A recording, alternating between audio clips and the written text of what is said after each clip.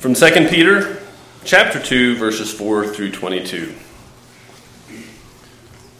For if God did not spare angels when they sinned, but cast them into hell, and committed them to chains of gloomy darkness to be kept until the judgment, if he did not spare the ancient world, but preserved Noah, a herald of righteousness with 7 others, when he brought a flood upon the world of the ungodly, if by turning the cities of Sodom and Gomorrah to ashes, he condemned them to extinction, making them an example of what is going to happen to the ungodly.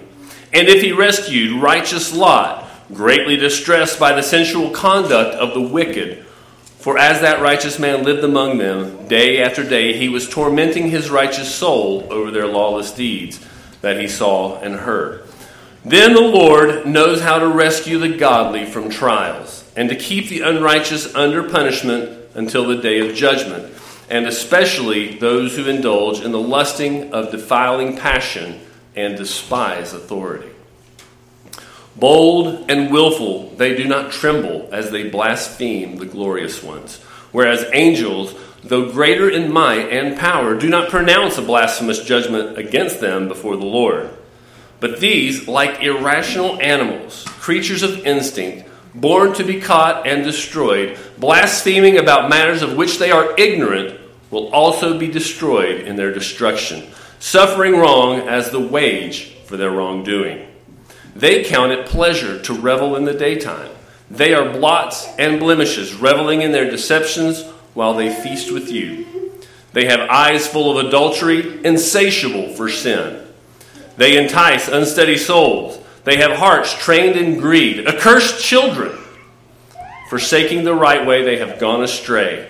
They have followed the way of Balaam, the son of Beor, who loved gain from wrongdoing, but was rebuked for his own transgression. A speechless donkey spoke with human voice and restrained the prophet's madness. These are waterless springs and mists driven by a storm. For them the gloom of utter darkness has been reserved. For speaking loud boasts of folly, they entice by sensual passions of the flesh those who are barely escaping from those who live in error. They promise them freedom, but they themselves are slaves of corruption.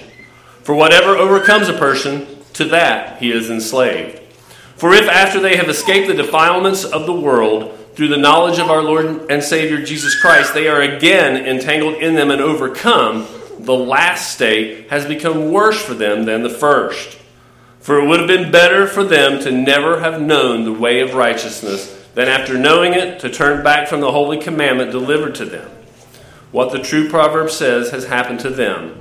The dog returns to its own vomit, and the sow, after washing herself, returns to wallow in the mire. Thank you. You may be seated.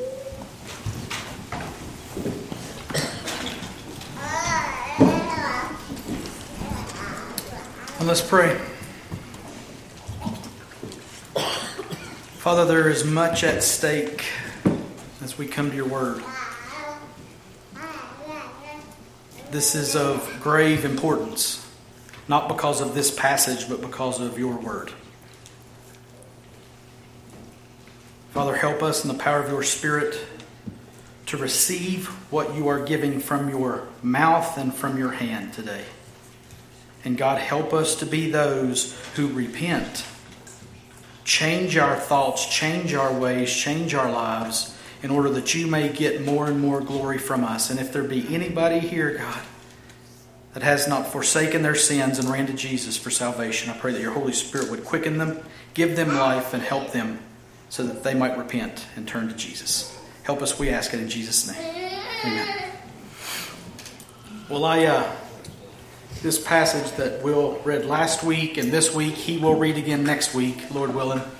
I've tried to get through it, and it has to be broken up. It has to be waded through, not ran through. So today we're actually going to cover, you may have seen up there, I only had 10 to 17 up there. I started with 10 to 22, too much. I went down to 10 to 19, still too much. 10 to 17 is what we're getting today. So just so you know, we are almost through 2 Peter. Let me just say something real quick about 2 Peter. There are people who have through the all time since the New Testament age wondered about whether or not 2 Peter was actually inspired, whether it should be in the canon. And God knows how to save the righteous, right? If you read Jude and 2 Peter, you're going to see a lot of similarities. A lot. Why? I don't know the answer to that. Okay? Maybe one was to one audience, another was maybe a Jewish audience, and non-Jewish. I don't know. But anyway, it's here. We're wading through it, and God is blessing. The Holy Spirit is speaking, so we'll take it. And we're not afraid to look at something and say, I don't know why. It is there. I know that God put it there. Why is Jude and this so much alike? I don't know. And honestly, I don't care. I'm going to shoot you straight, which I hope to do every time we're here. So anyway, we'll start here in chapter 2, verse 10, which says, and especially those who indulge in the lust of defiling passion and despise authority, bold and willful, they do not tremble as they blaspheme the glorious ones. That's actually verses 10 and 11. So if you'll remember, and if you don't remember, you weren't here, you don't know what we're going through. We ended our passage last week with a comma, not a period. We were talking about God delivering the righteous out of trials and God's ability to keep the unrighteous under punishment until the day of judgment. And we'd seen examples of the righteous in Noah and Lot, and examples of the evil and unrighteous in angels, the world in Noah's time, and the inhabitants of Sodom and Gomorrah. And how God preserved the righteous and judged the unrighteous or the ungodly. Now, starting in today's passage, Peter is zeroing in on a certain subset of these unrighteous ones. He starts verse 10 with, and especially those. So, all y'all, and especially those on the front row. Okay, so we're zeroing in here. All y'all, and especially those who sang this morning. Great job, by the way. That was fantastic. This is going to be about an especially group of unrighteous folks who will see the fierce judgment of God. And especially those who indulge in the lust of defiling passion and despise authority. Okay, so we've got two characteristics that are going to be especially noted out to these especially group of people who are especially going to be kept under punishment until the day of judgment. Those who, one, indulge in the lust of defiling passion, and two, those who despise authority. And there's so much here. These false teachers, these unrighteous people that Peter said would be coming, he said, false prophets arose among those in the past, and in the same way, false teachers will arise among you. So keep that in mind too, because that's what we're talking about here. And he said these false teachers that would be coming have lots of bad characteristics. But these two characteristics are pointed out as especially troubling. We've already seen Peter say that many will follow their sensuality in verse 2. So there's groundwork laid for this already. But here, Peter really pounds home the vileness of lust and despising authority. So let's start with that first characteristic that Peter especially points out. They indulge in the lust of defiling passion. That phrase, those who indulge, is literally those who go after the flesh. And these people go after the flesh, the body, the skin. And they do so in the lust of defiling passion. Now that's quite a combination of words and all that. Indulge, lust, passion. So you see the theme, right? Not much explanation needed for that, right? This is physical. And it's physical desires for forbidden desires. Physical desires for forbidden desires. So I want it physically, I can't have it, it's forbidden, it's physical, I want it. That's what these people are especially going after. These particular false teachers and unrighteous folk are driven by and indulge in these physical desires for forbidden desires. Physical desires, I keep saying that. I keep saying it wrong. We'll move past it though.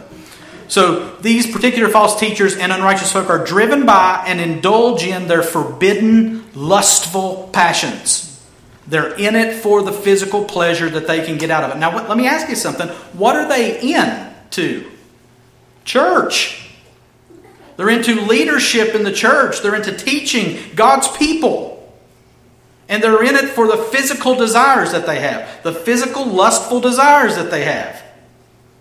It would be as if I were standing up here today going, Take that one, see what I can get. I mean, that's literally what's going on here. And it's as bad as it sounds. Don't forget that. They're in it for physical pleasure. They're in church, they're in leadership, they're teaching and they're leading for their own physical pleasure. They're using their platform to take physical advantage of those who are under their watch care. It's lust, it's defiling passion, and it is utterly sinful, especially sinful, Peter would say. The second characteristic is that these people despise authority. Now, hopefully, somebody standing up and proclaiming the Word of God has some authority. Not in himself, but in the Word of God. But these people standing up teaching from the Word of God despise authority. Now, that's pretty interesting. I think we can pretty quickly see indulge in lust and defiling passion and say, yeah, that's terrible, but despising authority, is that so bad? I mean, it's not nice. But is it like defiling lustful passion bad? And Peter, under the inspiration of the Holy Spirit, says, yes. Period. Now, what does it mean to despise authority? The word for despise means to contempt, despise, disdain. How about this one? Think little or nothing of. And authority translates as dominion. And Peter has used that word dominion 2 or 3 times already. He says, to God alone be dominion. And this word can also mean government, power, lordship, one who possesses dominion. So that leads to the conclusion that these folks who are standing up, teaching the quote-unquote Word of God, speaking in the quote-unquote authority of the Scriptures, hold in contempt or think nothing of those who are in power, who have dominion, who are ruling with power. So what's so bad about that? I mean, all those in authority are just greedy bureaucrats, right? Listen to me. There is a stark difference between the world system and God's Word. Amen. And we're going to hit that hard today. Are there people who are corrupt that are in power today? Absolutely. Have there always been? Yes. Will there always be? Yes. Does that mean that authority is bad? People of God? No.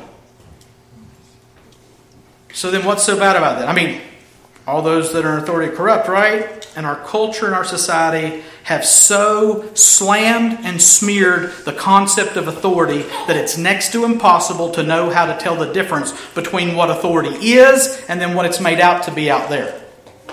And I know we've talked about this before, but to repeat myself necessarily, listen to me.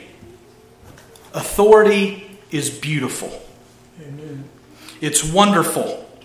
And authority flows directly from God Himself. What did Jesus lead with in the Great Commission? All authority in heaven and on earth has been given to me. Not me. Jesus said that. Not me. Not Jason. How much authority? To whom? All authority. To Jesus. So authority is a pretty big deal, right? You bet it is. And you see it all through Scripture. So, if I'm the devil, I know that authority is important to God. I know that authority is inherently from Jesus Himself. So what am I going to put a full frontal assault on? Authority. By the way, marriage is in a similar boat in our day and age too, but that's a different message for a different day. But back to authority. These particularly held under judgment and punishment folks are all for physical lust and have no interest in the concept nor the people in authority. They dismiss it out of hand. They disregard the whole thought pattern of authority. Why? Because God cherishes it. As should God's people. But these people? No big deal. Authority, schmauthority. I wish I could see how I spelled that here. It's really... These people are like, we've got fleshly desires to pursue. Who has time for authority? Now keep these two characteristics of false teachers and unrighteous folk in the church in mind as we move forward. What if, and by the grace of God I pray it's not true, what if these two things defined us as elders? Don, Bob, Jason, they despise authority. And they're really lustful. How would y'all respond to that? Because that's what's going on here. These are leaders in the church. So keep that in mind as we move forward. So the next thing that Peter says is, bold and willful. They do not tremble as they blaspheme the glorious ones, whereas angels, though greater in might and power, do not pronounce a blasphemous judgment against them before the Lord. Now there's some crazy stuff going on here, right? So Peter gives us even more detail about these people and their evils. He calls them bold and willful. They like to talk about themselves, and they have no reservations in what they do. The word bold means presumptuous and daring. Willful means arrogant and overbearing. They're cocky. They like themselves, and they tell you why you should like them too. Everybody say, Pastor Jason's preaching good right now. Don't do that. And in their talk about themselves, everyone and everything else is insignificant. Even the angelic authorities. Peter says they do not tremble as they blaspheme the glorious ones. Now what's that about? Well, the next clause gives us some insight. He says, whereas angels, glorious ones, angels, though great in might and power, do not pronounce a blasphemous judgment against them, those glorious ones, before the Lord. Now we get a peek into the spiritual realm here, with angels and glorious ones and such. Things that we don't really understand. So when Peter says these arrogant, lustful people blaspheme the glorious ones, it would appear that they are blaspheming, speaking evil of some sort of angelic beings. So their arrogance is not even contained to earth. It reaches all the way into the spiritual realm. Anybody know anybody that's spiritually cocky? Says stupid stuff about demons and the devil and stuff. I'm a demon executor. Anybody ever remember that old rap stuff there? Anybody remember that? Seriously? That was the thing. There was a Christian rap song about a demon executor. Stupid. Motley Crue. Random shout out. Now, it's not clear, back to the passage, as to whether they're blaspheming angels or demons when it says glorious ones, but I think it's demons because he says not even the angels do this. Okay? And the commentaries are all over the map. For everyone that says it's good angels, there's another one that says it's demons. I'm not sure it matters, but I think it's demons that they're blaspheming. And Peter takes exception to that. Why? It seems that Peter's point is that these arrogant blasphemers really think they're the greatest to the extent that they elevate themselves above those in the spiritual realm, which even those in the spiritual realm don't do themselves. There is a hierarchy, a system of rank and order and authority that the spirits go by in the spiritual realm, and even demons know and follow it. Think about how the demons interacted with Jesus when he was on the earth. They didn't come up and go, boo! They're like, hey, whoa, whoa, whoa, whoa. I know who you are. Are you here to torment me before the time? Hey, if it'd be all right, can you send us into those pigs? If you got to send us out of this guy? Jesus said, that's fine, go ahead. That's how they interacted with Jesus. They asked his permission, and he told them what to do. You get out of here, you go, you can go into the pigs if you want to. They knew who he was, and they did what he told them to. And then there's this interesting snippet from Jude, which gives us a little bit more insight into our passage today. Jude 8 and 9. Yet in like manner, these people, same type of people, also relying on their dreams, defile the flesh, reject authority, and blaspheme the glorious ones. Now watch this. But when the archangel Michael, contending with the devil, now here's Michael, Lucifer. When these two were disputing about the body of Moses, and no, I don't know what that means. Don't ask me. Michael did not presume to pronounce a blasphemous judgment, but said, I bind you, Satan. I rebuke you, Satan. No. But said, the Lord rebuke you.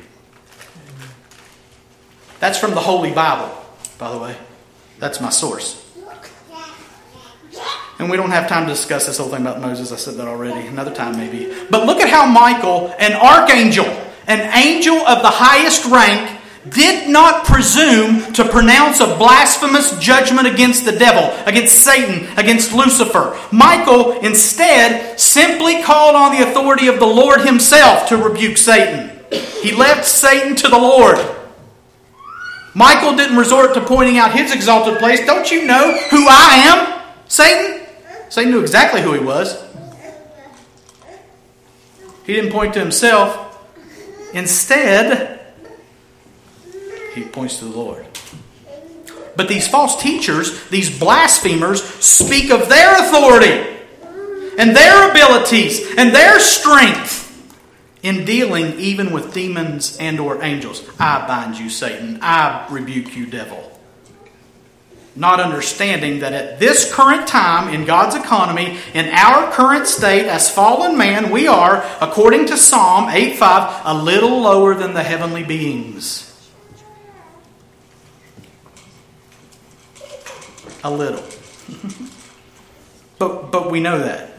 And yes, Paul does say in 1 Corinthians 6:3 that we will judge angels. But that's in the future. Peter says in our passage today that angels, whether they're good or bad, are greater in might and power. And we need to know that and apply that knowledge in our dealings with spiritual beings. We'll talk about this in application. If angels don't blaspheme angels or demons, then guess what? Neither should we. But these people do. These unrighteous and arrogant and exalting themselves people, far above all earthly and even heavenly power structures people, they do it. They got no power. I mean, they got no problem doing it. They got no power either, but they got no problem doing it. They have no concept of authority. And they're simply seeking to satisfy and exalt themselves. Oh, but wait. It gets worse. But these, like irrational animals, creatures of instinct, born to be caught and destroyed, blaspheming about matters of which they are ignorant, will also be destroyed in their destruction, suffering wrong as the wage for their wrongdoing. That's 12 to 13a. And woof, what a sentence. Peter doesn't hold anything back here for sure. It's like he's a snowball rolling down here, just getting bigger and stronger and faster. It's clear that the subjects of this sentence are really bad people, facing a terrible judgment for the wrongs they will have done. But these, Peter says, in contrast to angels and or demons who know better than to blaspheme the glorious ones, these, like irrational animals, creatures of instinct, born to be caught and destroyed. Yikes. Now, how would you like that to be how you're described? Peter says they are like irrational animals. They don't think, they don't reason, they don't make good sense in what they do. They're creatures of instinct. Instead of thinking and reasoning, they just obey their urges and desires. If it feels good, do it. And if it feels really good, do it a lot. Paul says in Philippians 3 to look out for the dogs.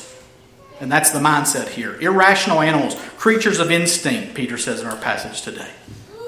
Now, Peter's talking about people here. Commentator Peter Davids says they act subhuman and think themselves superhuman. And then Peter says that they're born, listen, they're born to be caught and destroyed. Again, how would you like that to describe you? Jason, you have been born to be caught and destroyed.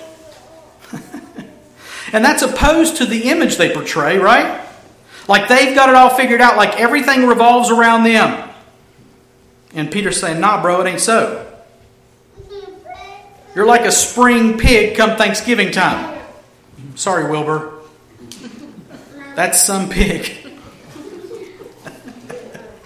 Radiant.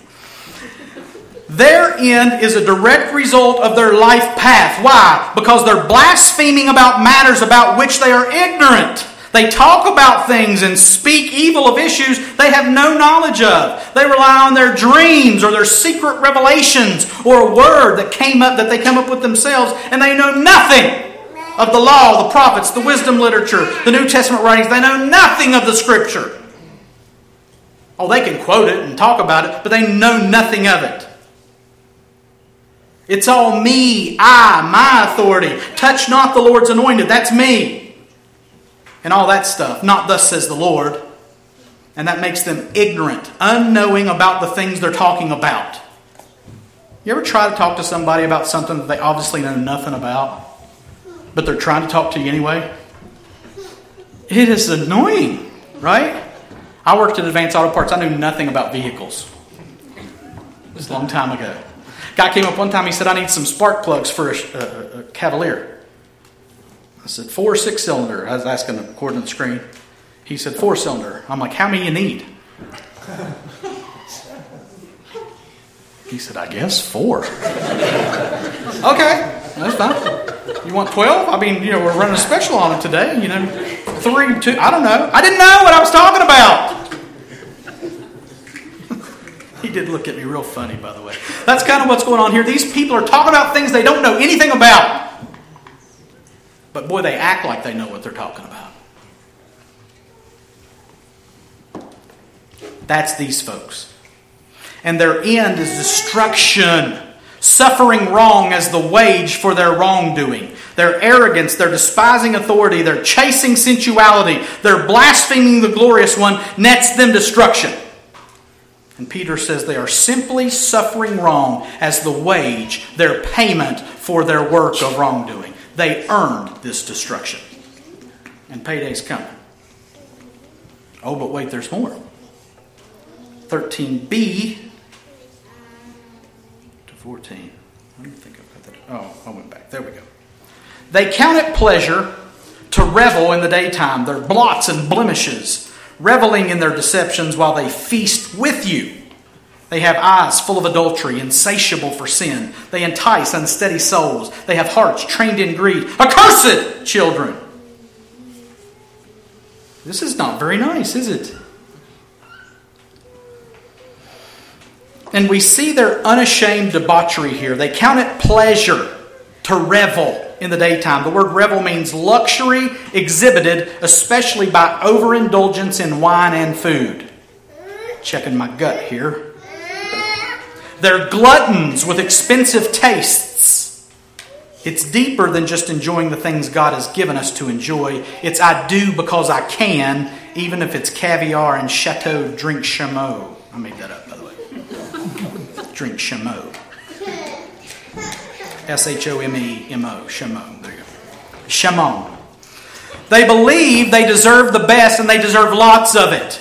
And they do it in the daytime, in broad daylight, in front of God and everybody. And they count it a pleasure. They enjoy it. And then Peter says that they are blots and blemishes, reveling in their deceptions while they feast with you. John MacArthur says this about this section. I was going to break it down, but he does it way better than I ever could. Quote, further describing their action, Peter, with obvious disgust, says they are stains and blemishes. Boy, those are absolutely vivid words, MacArthur says. The word stains is the word filth spots, dirt spots. The word blemish is the word scab or defect. It is the idea of dirt spots, defects, filth spots, scabs. They pollute, they're dirty, they're foul, they're diseased. And he says they're reveling in their deceptions. MacArthur goes on to say, they are these filthy scabs, these dirt spots, defects, blemishes, reveling. What does that mean? Living in luxury, living in sinful pleasure, living it up by the passions of their animalistic instincts, deceiving those under their influence into the same dissipations, reveling in their deceptions. They deceive others. They suck them into the life of dissipation. End of quote. Wow. Can you see how terrible God sees these sinners and their sins? And we reply with, well, they're not bad people. Who am I to judge them? And That's not very nice. Peter, call somebody a scab. But remember, Peter's working under the influence of the Holy Spirit. Peter's giving God's viewpoint, which should be our viewpoint too, by the way. Again, we'll get to that later. Filth spots, scabs, defects, and they deceive people into being like them. And in our context, this is not a group of sinners partying and destroying themselves. They're teachers, leaders in the church, leading God's people astray. And Peter is saying, see them for what they are. They are feasting with you. Think about sitting back there and eating, patting each other on the shoulder. Ha ha. Great message today, Pastor. Don't let this happen. And these ungodly false shepherds have eyes full of adultery, bottomless pits of adulterous thoughts and actions. And in their desire for this adulterous sin, they entice unsteady souls. So many people are looking for answers, for direction, and they see these pretenders with all this charisma, all these speaking abilities, and they see them flourishing in human terms. They hear them rebuking and binding Satan himself. And these unsteady ones gravitate to these imposters, and the imposters jump on the opportunity to reel them in. And what drives them here? They have hearts trained in greed. And the New Testament is replete with writers warning against being sucked in by those driven by greed. These evil people prey on unsteady sheep, and they milk them for all they have because their hearts are trained for it. They take and take and take, and they're good at it, having been trained in it by the greed in their wicked hearts, which is from Satan himself. And Peter declares that they are accursed children. Peter is literally calling down a curse on these workers of greedy iniquity. And note that. He's not excusing their behavior or apologetically asking them to change their minds or actions. He's calling down curses on them. There is no place for the wolf in the sheep pen. Get out, wolf!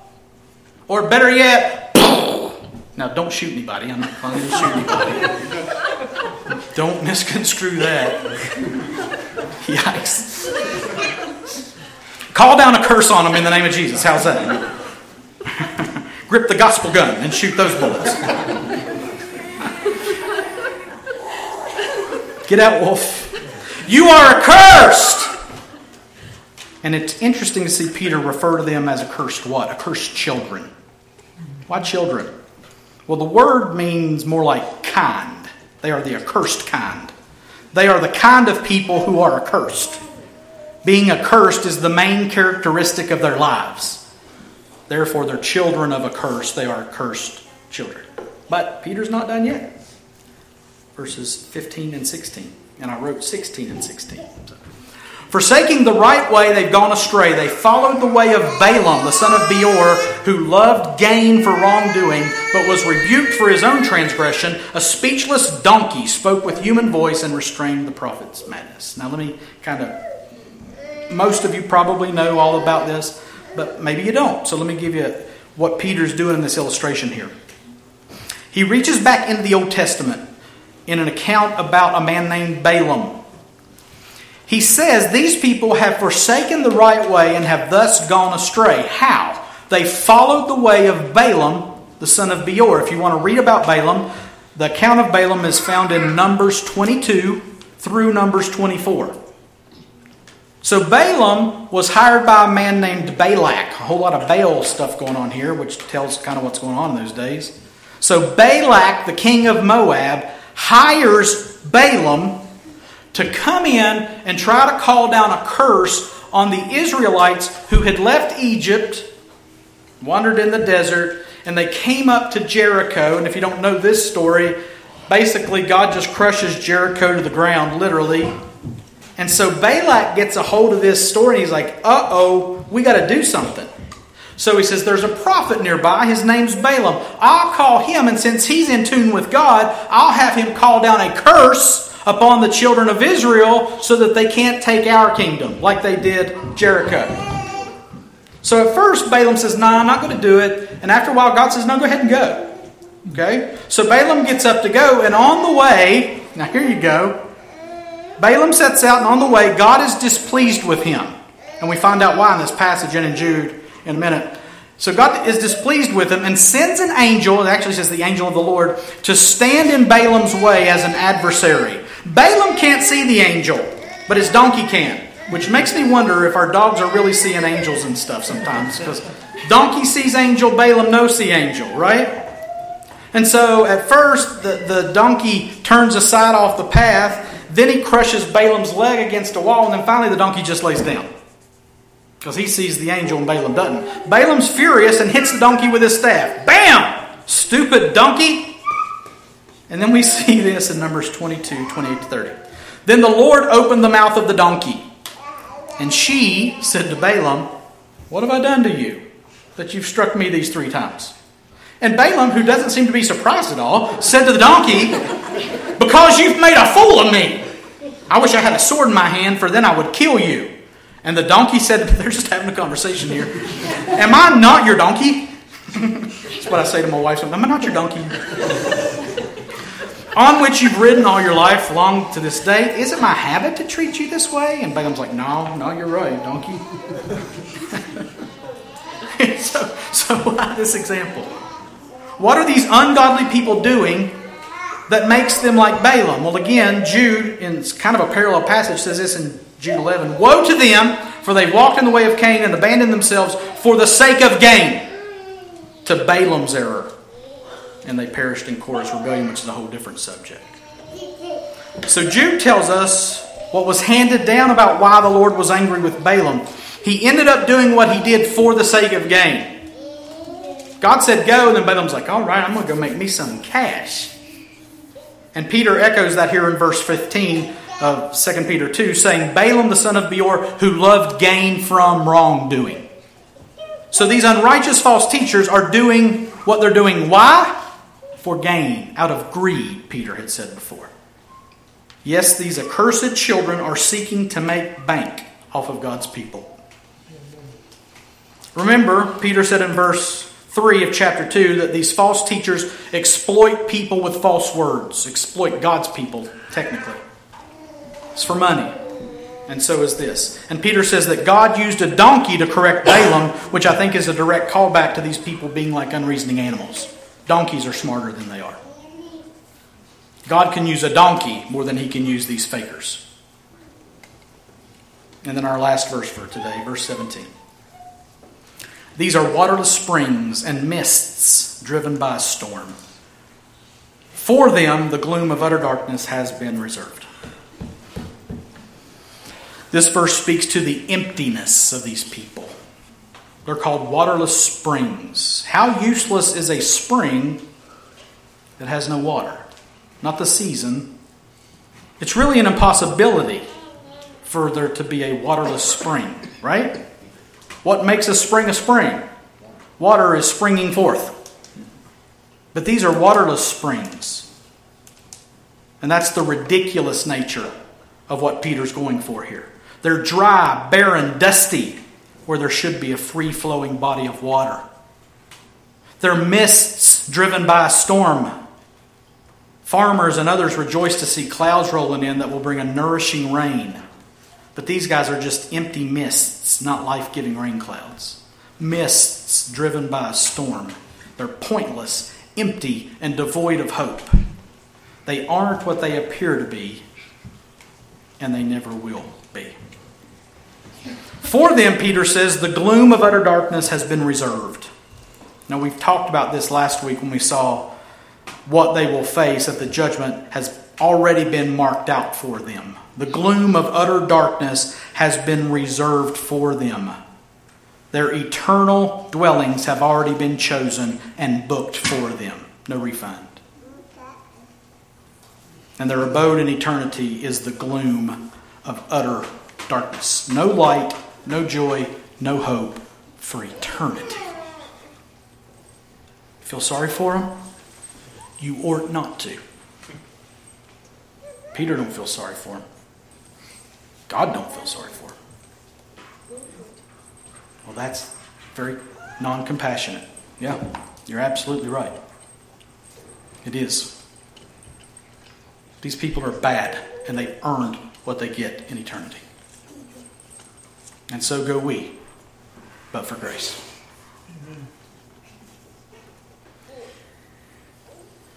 The gloom of utter darkness sounds as awful as it is, I would guess. And from all that Peter has said, they deserve it. They've earned it.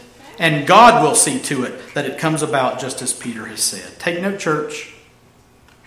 We must be vigilant in light of this to make sure that what is being said, spoken, and taught and embodied is not said, spoken, taught, and embodied in our midst. And listen, I'll say this right here, right now. I'm sure Don would say it. I'm sure Bob would say it. If you hear us teaching things for selfish gain, if you see in us a lustful spirit, you call us on it. Don't let it go on.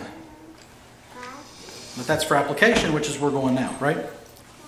How do we orient our lives to be on the right side of God's story in all of this?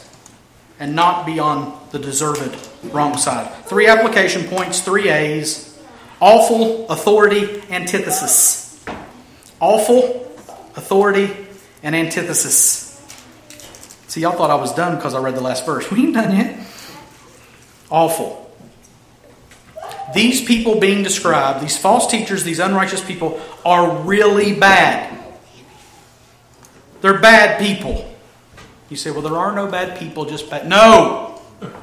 It's not the system. It's not the culture. It's not the laws being passed or not passed. These are bad people. Stop making excuses for them. Ugh. Look at how Peter goes to great lengths in his language to portray them. I'm just going to scan back through some of the things he said about them. Defiling passion, despise authority, bold and willful, blasphemers, irrational animals, creatures of instinct, born to be caught destroyed, ignorant. They count it pleasure to revel in the daytime to their blots and blemishes, deceptions, hearts trained in greed, eyes full of adultery, insatiable for sin. They entice steady souls. They went the way of Balaam, son of Beor. Their waterless springs, their mists driven by a storm, and for them the gloom of darkness has been reserved. That's bad.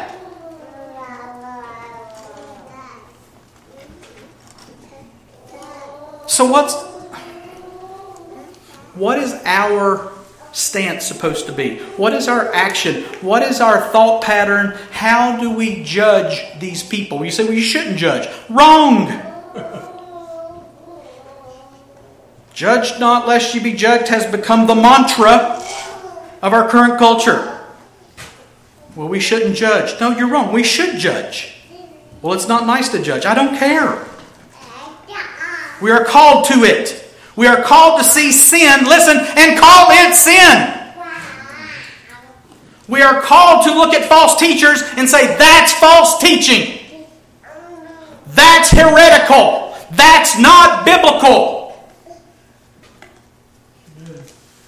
Who's supposed to do that? The elders? All of us. If you are a believer and you see false teaching, you call it false teaching, which would make the person teaching it what? A false teacher. And false teachers are bad. They're not misguided. They're not misunderstood. They're bad. They're awful. Paul warned the Ephesians about these kind of people. Pay careful attention to yourselves, he says in Acts 20, in his last-ditch effort. And the last thing he says to the Ephesian elders.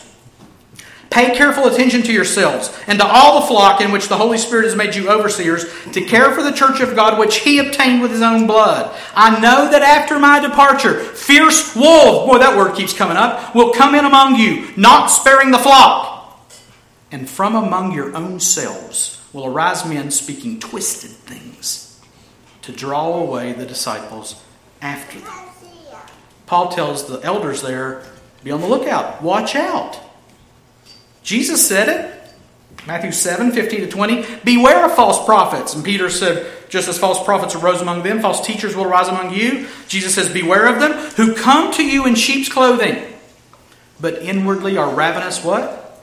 Wolves. You will recognize them by their fruits. Are grapes gathered from thorn bushes or figs from thistles?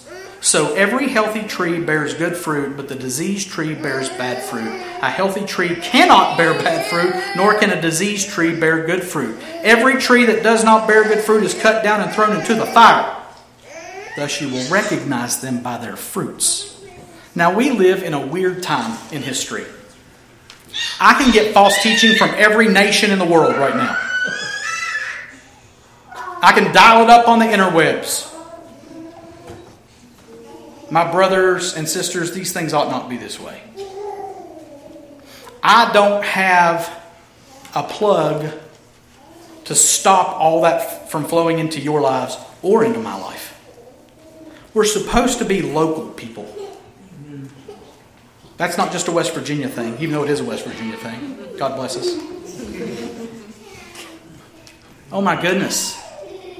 It is so hard to discern what's good teaching, what's bad teaching, because we can't see the fruits of these people's lives. And so they write books that sell millions of copies, and we like them. And it's poison. Just being dropped into our lives. I would encourage you and myself, shop local. Books, podcasts, teachings, and I know there's people, we're broadcasting right now. Shop local so that you can see the fruit of the lives of the people who are teaching you things. It's not wrong to cut off the rest of that junk. Some of it may be great. Some of it may be wonderful. We have John Piper come in every Wednesday and teach us. And there are people who would say you shouldn't do that because you don't know John Piper. Right? I mean, I don't know that they're wrong. If you can't see the fruit of the person's life, which if they've got a big enough platform, you can see the fruit, right? Again, we talked about last week, they need seed money to buy another jet. No, dog. It's going to be a no for me. You ain't getting my cash. You will recognize them by their fruits. So first of all, our attitude is to be look for the fruit in their lives. If you can't see the fruit in their lives, don't listen to their teaching. It's a broad statement. That's first. Second is this. If anyone teaches a different doctrine and does not agree with the sound words of our Lord Jesus Christ and the teaching that accords with godliness, chew the fat and spit out the bones. I hear it all the time. Well, I know he said that, but this is really good. If anyone teaches a different doctrine and does not agree with the sound words of our Lord Jesus Christ and the teaching that accords with godliness, he is puffed up with conceit and understands nothing. Man, that sounds familiar. He has an unhealthy craving for controversy and for quarrels about words, which produce envy, dissension, slander, evil suspicion. That's not the fruit of the Spirit. And constant friction among people who are depraved in mind and deprived of the truth, imagining that godliness is a means of gain. If they teach something different than what the apostles said, they're arrogant, they're ignorant, leave them alone. Run from them. They're wolves. Watch their lives, know their doctrine. And if they're wolves, don't pet them. Please. And if you have questions and wonder, should I this? Come to us. That's part of what our role is as elders. Brother Jason, I just read this great book by blank, and I'm going to say, oh, no. Let me tell you why, though. Don't ever just accept a no from us. Let me tell you why, because they teach this, and this too. And the devil's great at adding enough truth in with a lie to make it palatable. Yeah, but this one book was great. And the rest of it's junk, scabs. So don't. That calls for discernment, which comes from the Bible, by the way. So awful, now authority. Gotta hurry. My former boss at Mankin Equipment, Dave Mankin, he got a shout out there. Oh, I got to tell him. Always told me to avoid people in business who are arrogant. He said, because greed and arrogance run together. That's pretty wise. There's not a verse for that. But what we've seen today is these people despise authority. Which means they're promoting themselves. They're not pointing to Jesus. They're not pointing to the apostles' teaching. They're saying, let me tell you about this revelation I had. Let me tell you about this secret wisdom that I've got, that I'm about to drop a truth bomb on you and blow your whole belief system out of the water. And then they talk about rebuking Satan and binding demons. And you're going, oh, you're one of those. And it's all based around their opinion of authority. Right? They're arrogant and they're pointing to themselves. They got no time for authority. Remember, back in 1 Peter, we were called to resist the devil. What did it say after that? Firm in your faith. All of this scripture, this teaching, all of these things about leadership is not about us or any authority that we have in and of ourselves. All authority is found in Jesus. You are not called to bind or rebuke Satan. The Lord rebuke you, Michael said. Michael the archangel. You are in Christ. You are not Christ.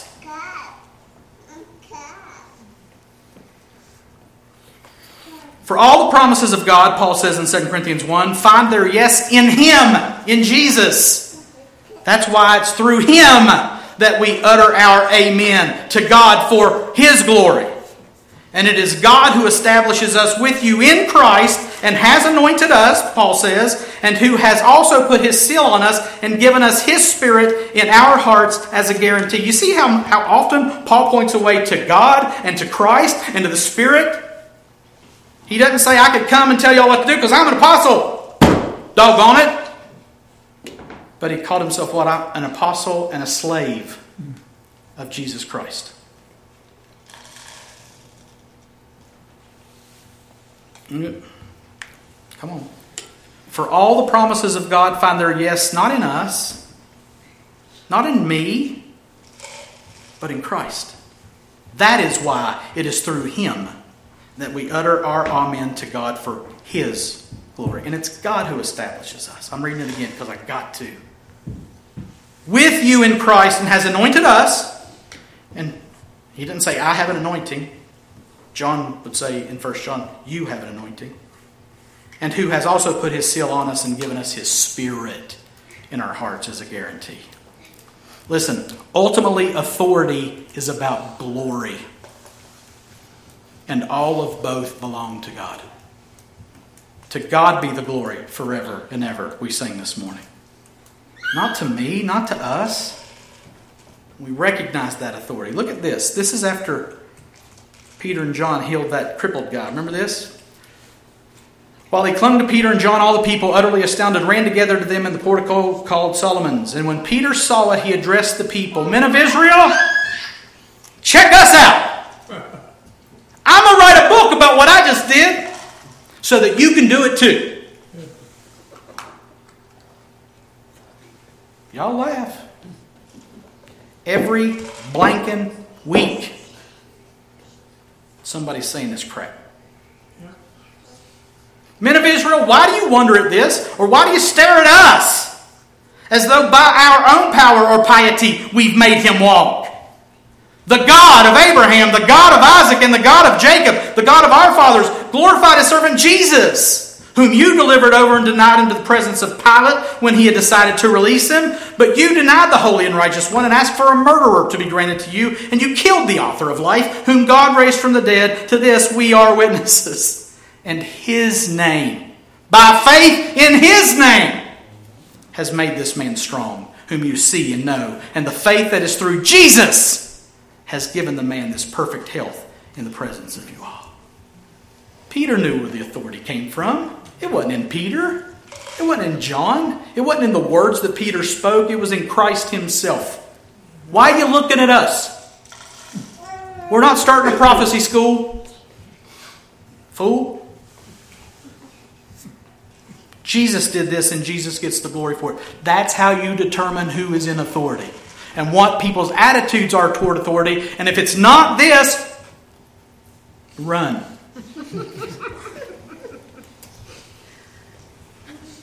Awful, authority, finally antithesis. Listen to me.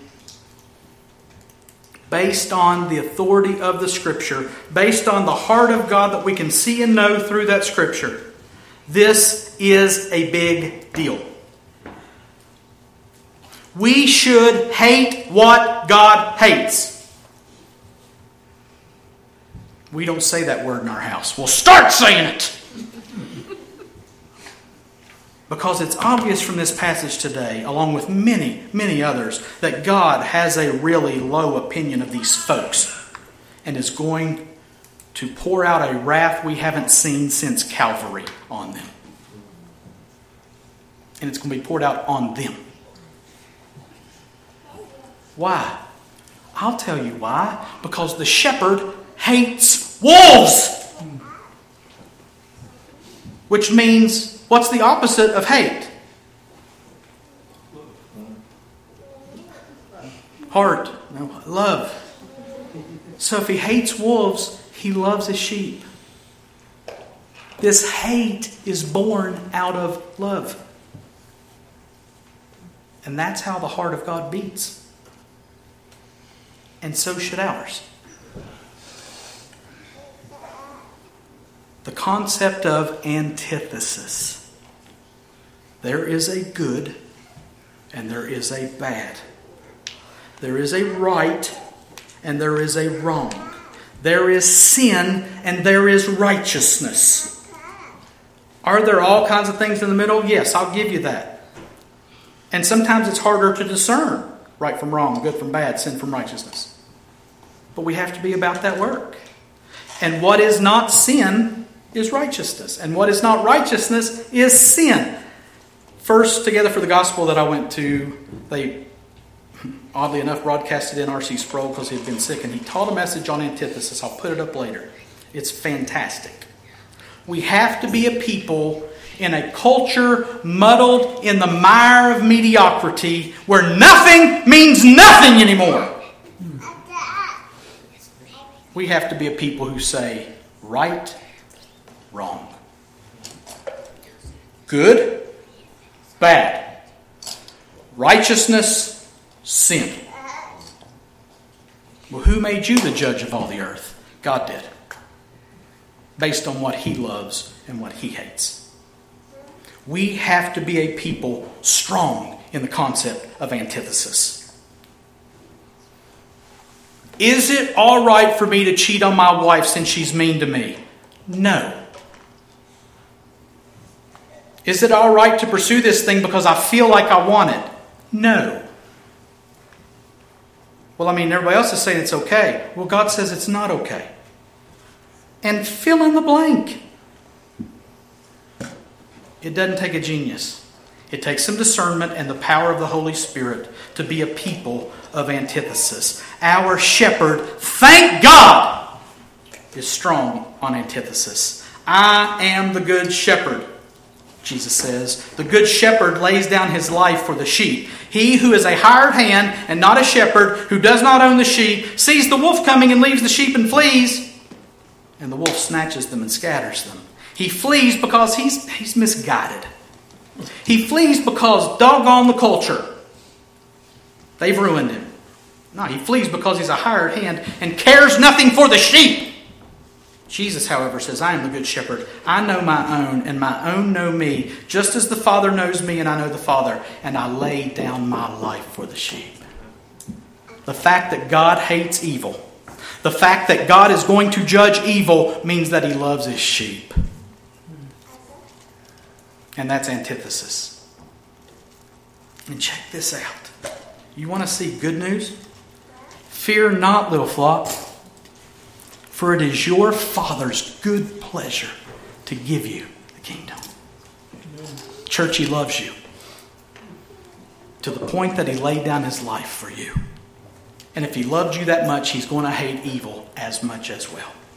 So should we. Let's pray.